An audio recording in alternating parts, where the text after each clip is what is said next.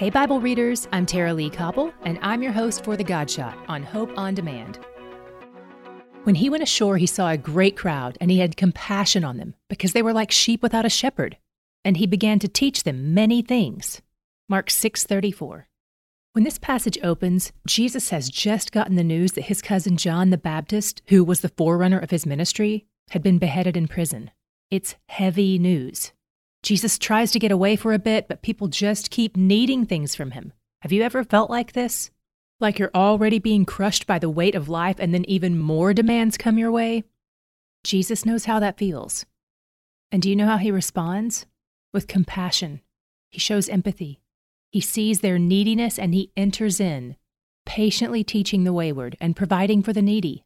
That's us too, wayward, needy. I'm so grateful we can learn from him and receive what he gives us, because he's where the joy is. To hear more of The God Shot and other great podcasts, go to hopeondemand.com.